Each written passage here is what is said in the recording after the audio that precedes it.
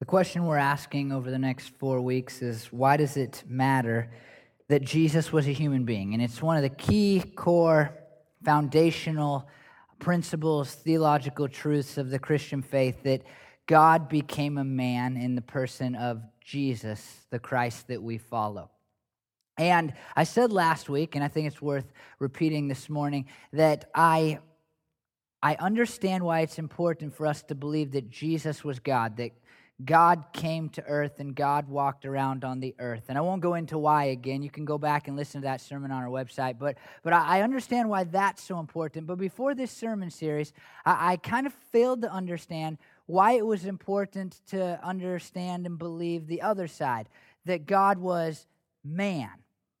I mean, I want to say and fight for and talk about and sing about man being God, Jesus being God, but it's hard for me to really understand. It was hard for me really to understand why it's so important that God was man.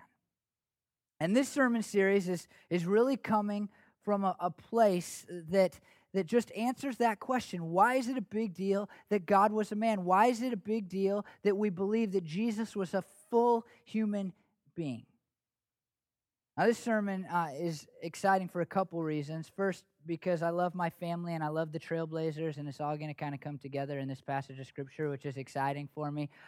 Secondly, because family is a big deal, and I was thinking about my earliest memories. I think about that a lot. It's one of my favorite questions to ask people is, what's like your first memories? And for me, I can remember pretty early because my parents got divorced when I was 3, and so it's really easy for me to split, like, were my parents together or not when I remember that thing happening. And I have about 3 memories before my parents were divorced when I was 2.5 or whatever years old.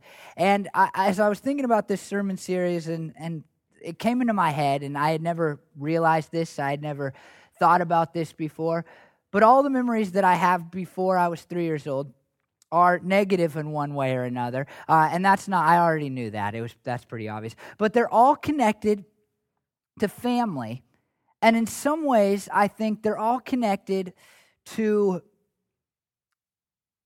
family deteriorating, at least in a young child's mind. I remember on the smallest level, my dad not picking me up. And it wasn't a very far walk. We were coming out of Disneyland. And I think in some ways, even as a kid, and my parents had just split up, it was like, all this is bad. Everything is bad right now. And now my dad won't pick me up. I remember almost getting in a car accident. We may have even gotten in a car accident. And I remember with my family, just thinking, we're standing in the middle of the road. That's all I can really remember. But something about it as 2.5-year-old, honestly, like it registered, it stayed in my mind, and I think it was a chance that I lost my family. I couldn't have explained that or understood that. And then I remember my parents fighting. I remember my parents having a fight, and it was one of those things that's so dreamlike, but I walked into the apartment at about 20 years old, same apartment complex, and I was like, wow, I've had this somewhere in the back of my brain for 18 years now. And again, it's like this deterioration of family and this fear of family not being what it should be. And those things stuck in my brain. And I think that partly they stuck, and they're memories that I have because we all, even if we haven't had it, covet family. And we want good family. We want solid family. We want healthy family. We want whole family. We want a family that is with us and that we can see often. I think that the 2 things we fear in life, maybe more than anything else, are death and being alone. I think that the ultimate thing we fear is dying alone. Dying without anybody to love us, dying with nobody recognizing or paying attention or knowing about it or thinking about us when we're gone. I think that we want to be loved and we never want to die. And family is connected to this in a very profound way, because family is supposed to be the one group of people that we just kind of have, that will love us no matter what, that will be there for us no matter what. And here's kind of the issue. Some of you, I already know, I can already see it in your faces right here in the squintiness, like I said earlier. You're like, yeah, no, my family. I mean, my family was never there, and my family is terrible, and I don't want to be around my family, and I don't like my family. And when I'm dying, I'm going to call somebody else because they're like the last people I want to have. They're too loud, and they're not likable, and they have so many issues. And I don't feel that. I mean, you say it's scary not to have family, but if you've seen my family, then you know what scary really is. I mean, and so here's the thing. I think like when you think about these fears, this dying and this family issue, I mean, just think about these. Even if you're like, I don't like my family, we're going to cover that in a second. I'm going to offer a better family through the birth of Jesus. But like, think about this. We think of like sad things that we don't want to have happen to us, things that we think are terrible in life. We think of like elderly people alone in a nursing home. Not like a big one that like, I don't want to be there. I grew up working in retirement homes. My family's always been part. I like them a lot. They have decent food and great cookie bars and good community. But a lot of people, nonetheless, are like, that's not where I want to end up.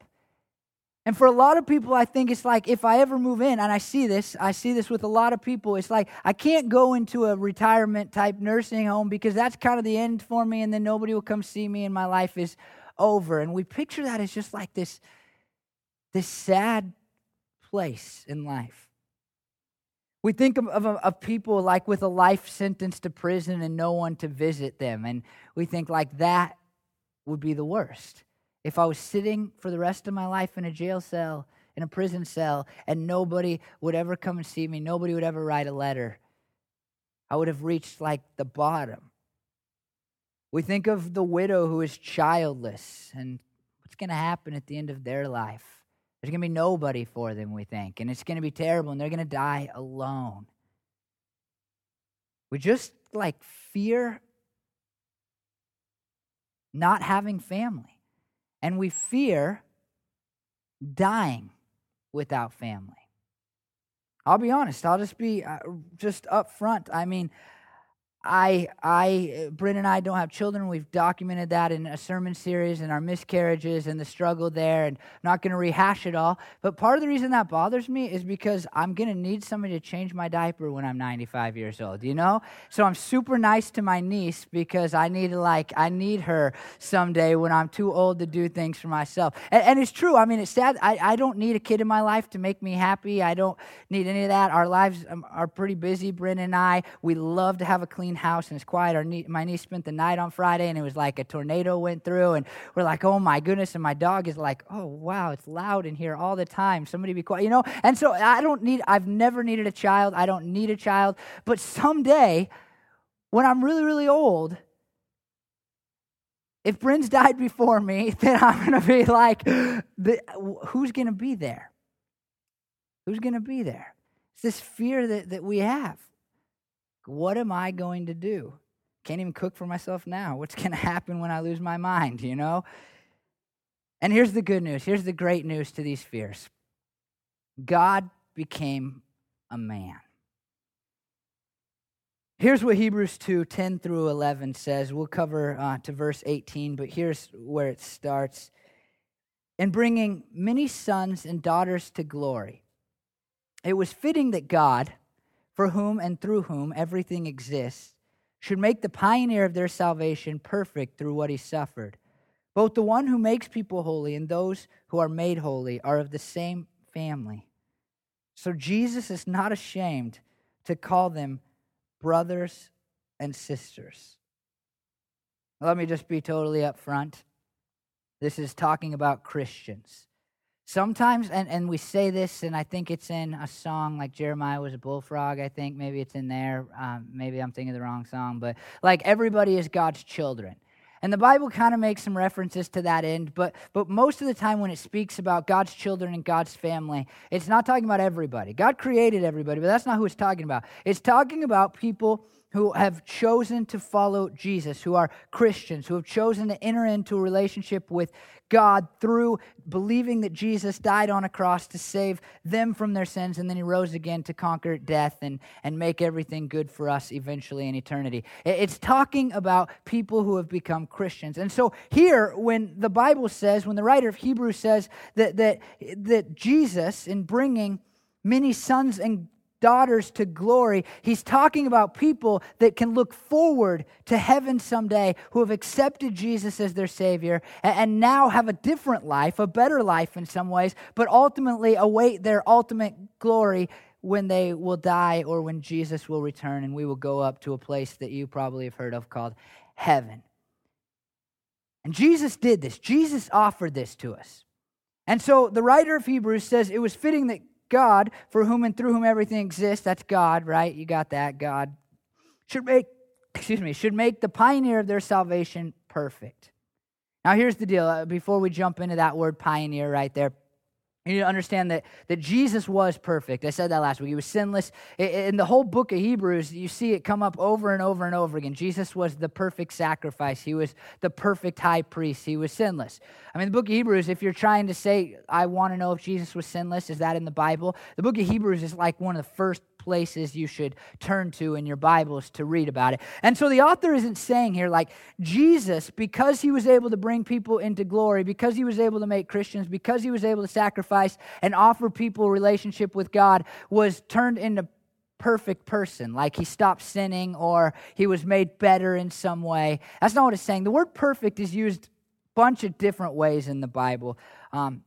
And one of the ways that it's used is the fulfilling or the completing of like a course or a job. And so here what we're reading is that Jesus came to earth. We believe that. Christmas time, he came, he was born. And when he brought sons and glories, you and I who are Christians, into glory, that's when his work was complete. When he had made a way for us to enter into a relationship with God, Jesus was made complete because his job was finished. Now here's the really cool part. This is the best part of the whole sermon. Is just as far as awesome. It's my new favorite verse in the Bible in some ways, because this word for pioneer can be pathfinder. It can be, this is where it's going to get really good right here, just being an Oregonian and in Portland area. It can be the Savior who blazed the trail. We're getting closer. He made a way for which humanity could do what it was made for. That's boring. The Greek word translated is archegos, and here's what John MacArthur says. He's a reputable source, so this is like real. This is a good, reputable source. The word archegos means pioneer, it means leader, it means author, it means trailblazer. Archegos, translated incidentally in Hebrews 12:1, looking into Jesus the author, of our faith. That's archegos. It means anyone who begins something that others follow in. It could be someone who starts a family that others are born into. It could be someone who founds a city where others come to live. It could be somebody, this is the key part again, this is the fun part, that blazes a trail that others follow. Anyone who starts something and leads out is an archegos. And here the writer of Hebrews is saying that Jesus Christ is our, I bolded this, perfect trailblazer. That's what it is. Yes. I couldn't find a translation of the Bible that said it. I looked, trust me. That leads the path to glory, so that God, by making a perfect trailblazer, can gather up his sons and they can follow their captain into glory. It pleased God, who does all things for his glory, who made all things for his glory, to the end that they might give him glory. That's what the first part of this verse means. It pleased him to make this captain perfect so that he could blaze the trail into the Father's presence and bring along with him all the sons that God had designated to enter into his glory. He's our perfect trailblazer. One commentary says the word could be translated champion too, and I don't know if it's a coincidence, but that could mean the Blazers are going to win the championship this year because this sermon got preached, and if they win, it's because of this sermon. But what the Bible is saying is that Jesus is our perfect trailblazer. I'm not into Christian t-shirts, and we ran out of time this week because I was drugged up for half of the week because I had surgery Monday, but I have a Christian t-shirt design going on in my brain, and it's like the Trailblazers logo turned to be a cross, and it says, our perfect trailblazer. It's good, right? If you're into the Christian t-shirt thing, which I'm not, because I don't know, it's never changed anybody's opinion on anything. I've never met a man who just was like, that Christian t-shirt, and then I just gave my life to Jesus. I fell down on my knees and started crying and became a Christian because it said Jesus is our trailblazer, and it looked just like a trailblazer logo. So that's why I'm not a Christian t-shirt guy. Different story altogether. What the Bible is saying, this is so clear. Every time you think about the trailblazers now, I want you to think about this. Jesus blazed the trail for us to have a relationship with God. Jesus blazed the trail so that we could be part of the family of God. He came down to earth. He was the Son of God before he came to earth, but he lived on this earth. And then he said, here's my mission. My mission is to live perfectly, sinlessly, and then die on a cross so that people might be saved from their sins and then rise again. And he did it all. And so now we have access to the Father through him because he has blazed the way. The gospel is the story of Jesus being our trailblazer. The gospel is the story of Jesus making a way for us to have a relationship with God so that we can be part of, and this is so crazy, this is what it says here, the same family as Jesus, the family of God. Jesus came, he suffered, and he died. He was born even so that we could be in his same family. Now this is big time. This is a huge statement, and you go, well, I can't see this family. How do I know if this family will be there for me? I mean, this is a big deal. Like when we're talking about our fears, and we're talking about the fear of being alone, and we're talking about the fear of not having a family. I mean, this is a huge statement because God says, look, I sent my son to earth. I invented Christmas in part so that you could be part of my family. Now, when you read an analogy, sometimes people will say, well, that's an analogy. I mean, I don't know what that looks like. I mean, it's just God's way of speaking to us, like we talked about last week, familial terms. I mean, I can kind of get that. But when we read an analogy, it teaches us truth. No good analogy has ever existed that didn't teach something good. And so the Bible is trying to explain to us the type of relationship that Jesus has trailblazed for us. And the Bible uses the term family. Now, I know that a lot of us were like, I don't have a good family. It doesn't make sense to me. But here's the Bible is not saying like, the family of God in a way that's like our family. He's saying like the perfect family. And I don't know if you've ever been around a family that just has warmth. I have. I've grown up in one, and I'm appreciative of that. But like where you just sense warmth, and you sense that people care about each other, and you get the impression that even if one of those family members was sitting in a prison somewhere, that they would still be loved and accepted, and there would even be like a level of pride in that person just because they're part of that family. Have you ever been around a family where, I don't know how to describe this, but like you walk in and you just feel like the warm blanket goes on? And maybe your family it's a family like where you feel like, every time you show up or you're around them, it's like a wet, cold blanket and it's no good. But if you've ever been around a family where it's just like the warm blanket comes on when you're in their presence because the love and the kindness and really the joy, even though they're not always, happy with each other, but even when they're mad at each other, there's like this sense of peace and joy, and nobody has to apologize to each other because they already kind of know that they're sorry and that they're forgiven, and it doesn't ever really need to happen. You don't need to say sorry to each other. If you've ever been a part of a family like that, then you kind of get a picture of what the Bible is saying to us, what the writer of Hebrews is saying to us about what Jesus has opened the door for in regards to our lives. And the writer of Hebrews is saying Jesus came to earth in part, and we'll get to that part in a second. He came to earth in part to open the door to the family of God, which is the most perfect, loving, great family.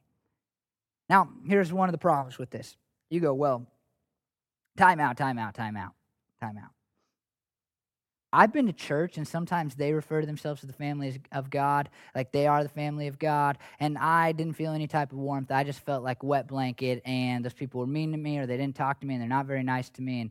And maybe you walked in here today, and I hope you got greeted. We have pretty good greeters at this church, but maybe you didn't get greeted, and you're sitting in your chair right now like, well, so you Christians, you people who congregate on Sunday mornings, you're the family of God, but I don't feel that warmth.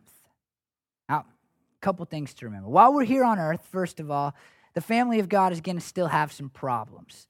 I mean, we're going to have some difficulties and some issues, and I hope at this church, and I think at this church, I believe at this church, you find that warmth and that care, and I know that people were praying for me when I had surgery, and I know I was praying for Jan, who had her surgery this week, and I know there's care, and people would have brought me meals if I just would have said, like, I should have said, I'm not well enough to cook, and Bryn's going to be at work. I could have had free meals, and there's this family structure, but sometimes there's problems, and there's issues, and people mess up, and people do stupid stuff, and it doesn't seem like they care.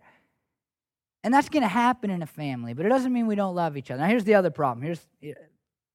The visible church on earth doesn't necessarily constitute the family of God.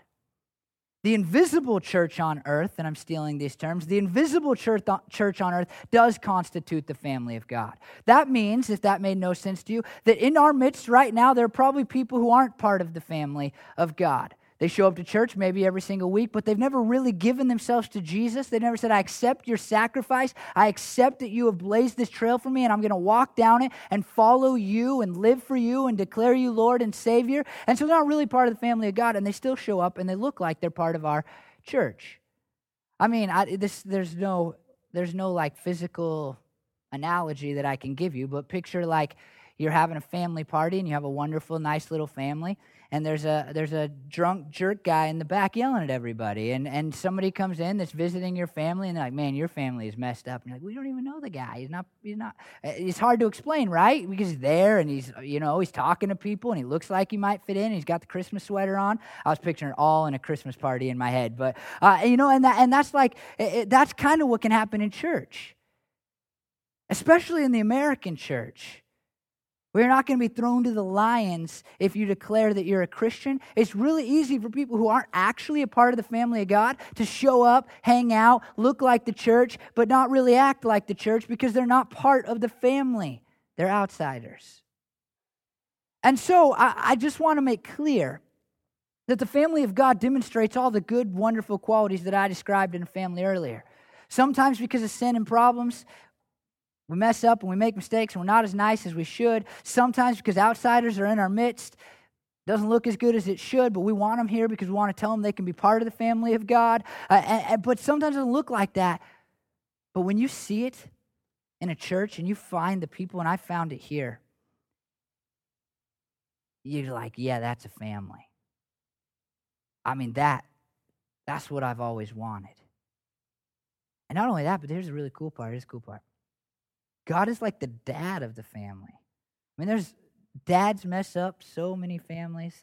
I mean, let's get it out there. Dads are just in this country, they're just jacking up our families like crazy because they're not there, or they're jerks, or they set a bad example and it's passed down.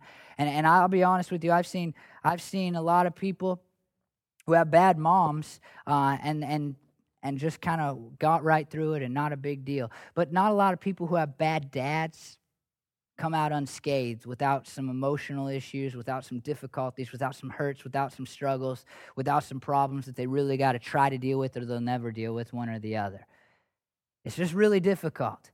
But this family, even though we got some problems and we make some mistakes and sometimes we get in trouble, the family of God has the perfect Father, the Heavenly Father, who loves us and cares about us, and even allowed for His Son to die for us. I mean, this is beautiful imagery. And that last part, this is one of the most unbelievable statements in all the Bible. So Jesus is not ashamed to call them brothers and sisters. Jesus should be ashamed to call me his brother. He absolutely should be ashamed of that. I mean, I became a Christian when I was 4 years old. I said, Jesus, I'll follow you. That didn't really mean much to me until I was 17, when it really meant something. And then I just did a lot of stupid stuff in college. Yeah, I'm really going to follow you, but I'm not really going to pay attention to what you want from me. So I mean, he should be absolutely ashamed to call me part of his family. I mean, I'm like I like my uncle a lot, but it's always the uncle that we throw under the bus. But I'm like the drunk uncle in the back room, that nobody likes, nobody wants to talk to, and he shows up late with his new girlfriend, and like I said, I have good uncles, but everybody always throws the uncle under the bus. If you say your sister, you're going to be in trouble, And so, but you know what I'm saying? And Jesus is not ashamed of me. He puts his arm around me. He cares about me. He loves me. He brings me back into the fold even when I mess up. He forgives me for my sins. He cares about me. He takes care of me. And he's not ashamed to call me his brother. And he's not ashamed to call you women his sisters. That's mind-blowing. He blazes this trail, and then we walk all around, going in the trees and the woods, off the trail, off the beaten path, and then he's not ashamed anyway to call us his brothers and his sisters. Then it goes into some Old Testament quotations, and he says, I will declare your name to my brothers and sisters in the assembly. I will sing your praises. And again, I will put my trust in him. And again, he says, here I am and the children God has given me. And I don't want to dive into why these are here or how the New Testament uses the Old Testament and how they misquote it sometimes and use it to their purposes and stop when they want to, even if it's in the middle of the sentence. I just want to say this. There's a few things that come out of these three passages that are really, really important. First, they support the family relationship established by the Son and having God as the Father. In each of them, children is kind of the emphasis. The second thing is that the Son lives with God's people. We'll see this in a second. And the third is that the Son had the right relationship with God through trust, and the children can also have the right relationship with God through trust. And he continues in Hebrews 2:14 through 17.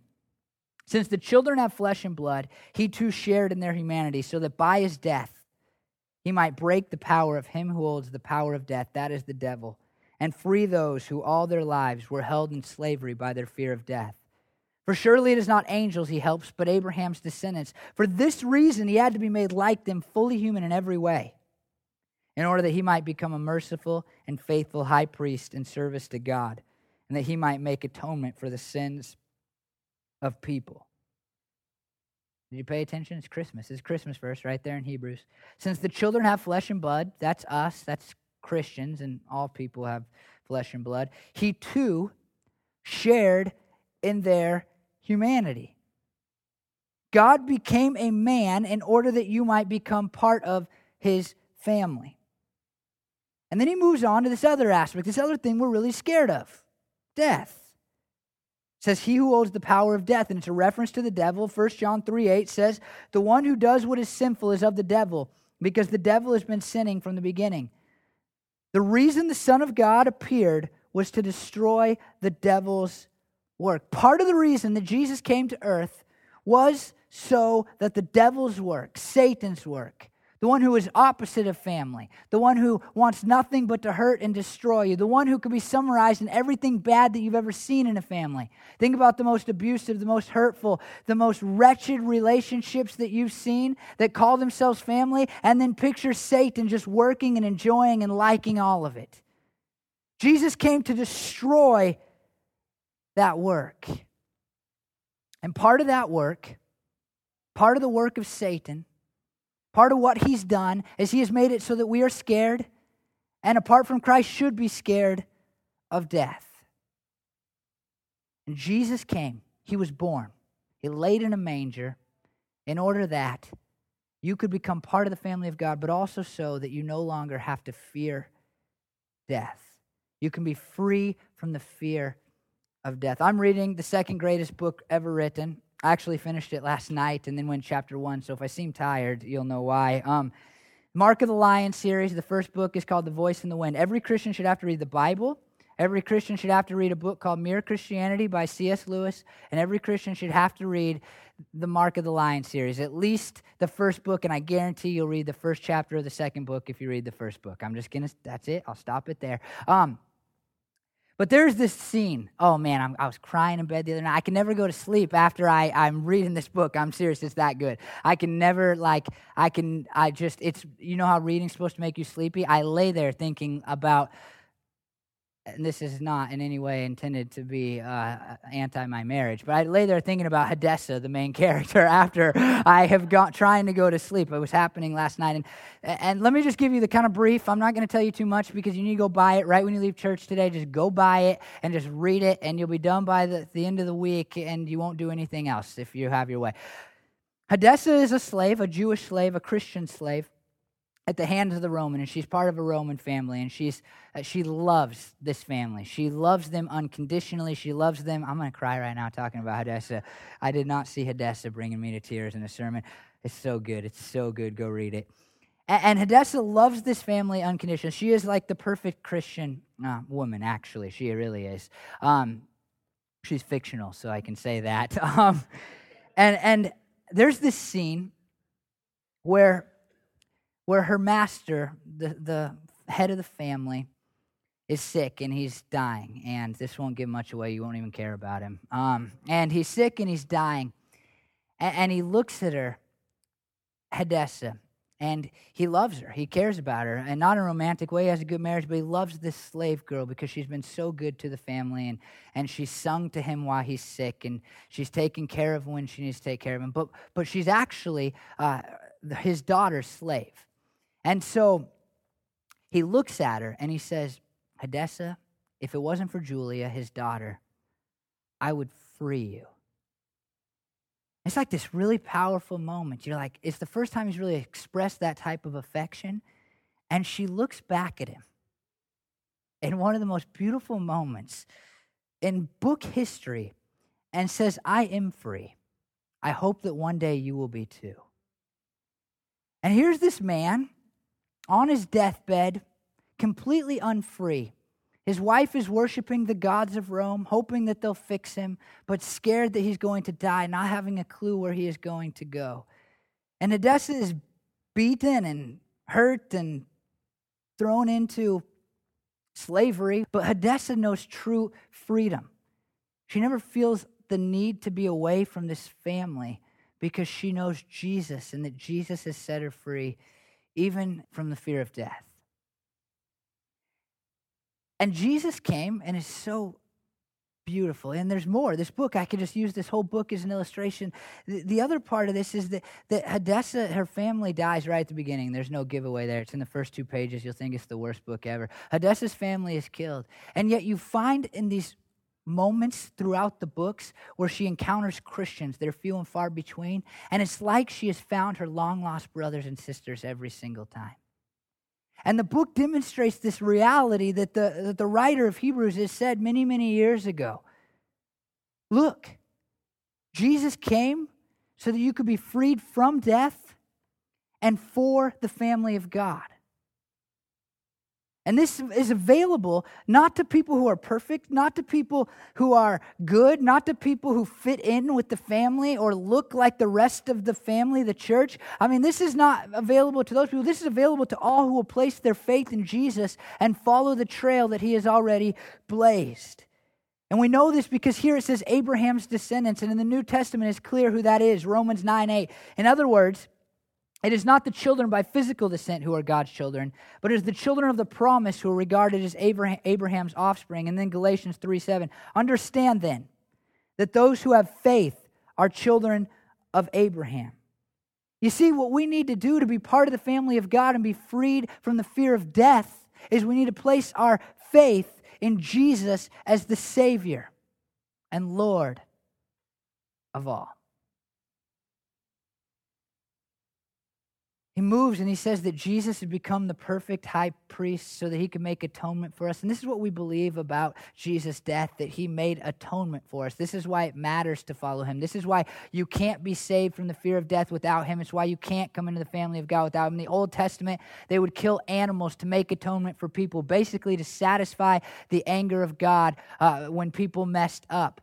But Jesus is coming as a sinless human being. He was able to make the perfect sacrifice on our behalf, something we'll talk about throughout this sermon series a couple more times. He was able to die once for all. He was able to die so that we don't have to kill animals every single week, but instead we can just place our faith in him and become part of the family of God.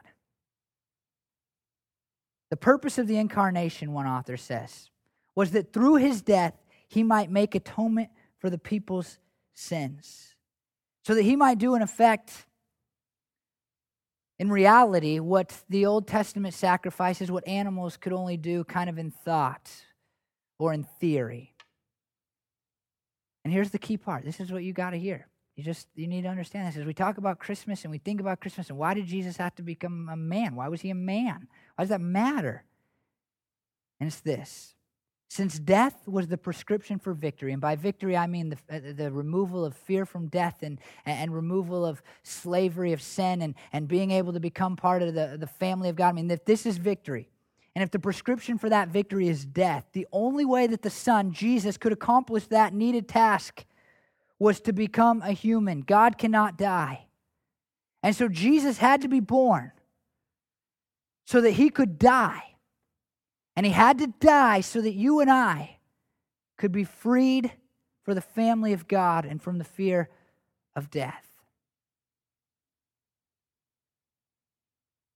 Hebrews 2:18, I want to read it because it's just a little preview of next week, and then I'll finish. It says, because he himself suffered when he was tempted, he is able to help those who are being tempted.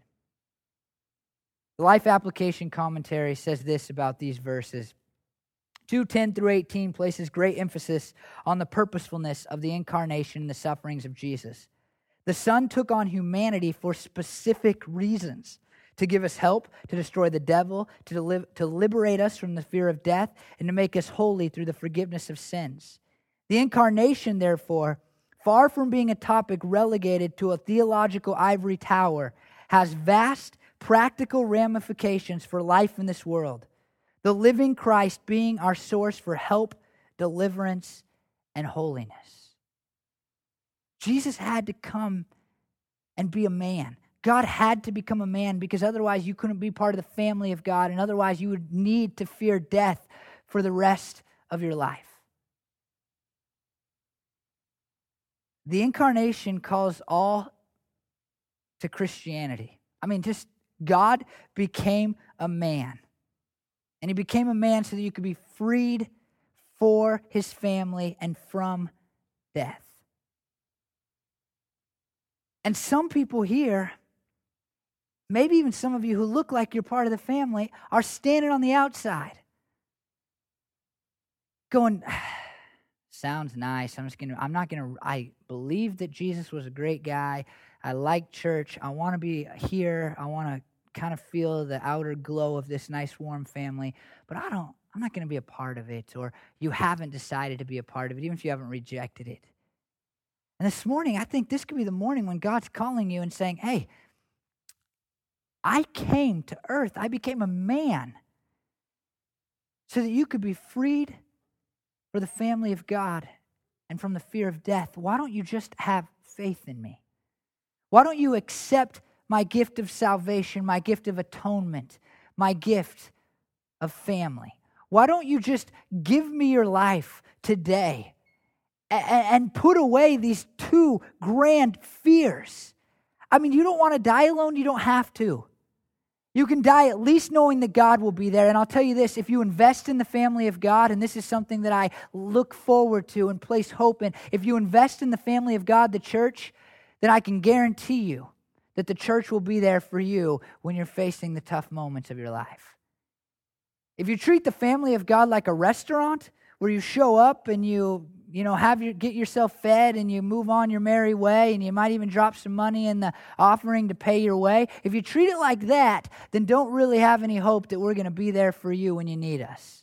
But if you invest here, I guarantee that at least in this church, we will be there for you when you need us, because we will be your family.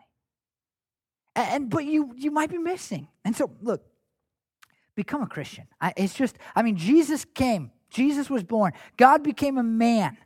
And he didn't just do it for fun. It probably wasn't that fun. I've never been in a manger. It doesn't seem that cool. I've never been in heaven, so I can't do like a comparison, heaven and earth. Like, it just seems like heaven's better, even if you only know that we float around on clouds, or believe we don't even know. That's not even true. But even if that's all you picture is a harp and clouds, better than what you're doing with Monday morning, right? I mean, come on, you know that. And Jesus left that, even the really bad view of that, and came to this earth, not that good.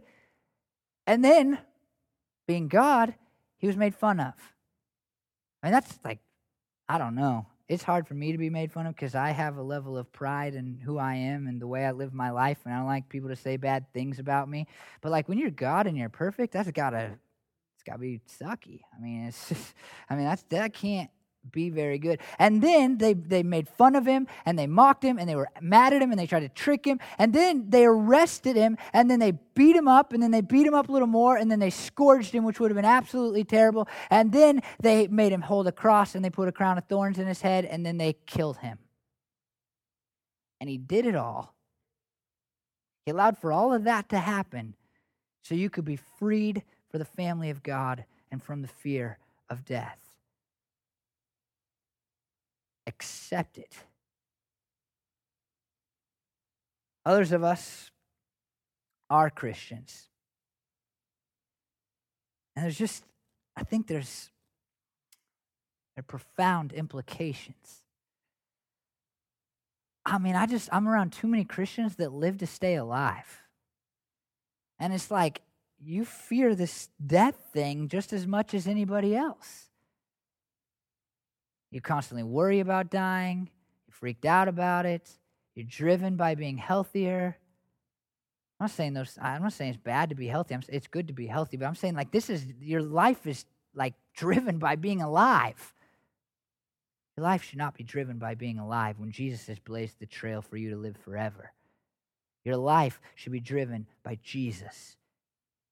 Living for him, following him, serving him, being obedient to him, giving back as much as you can to him because he has saved you from sin and death and saved you into the family of God. Here's another one. I mean, when you think about Jesus coming, the incarnation, when you think about the incarnate Christ, actually celebrate it.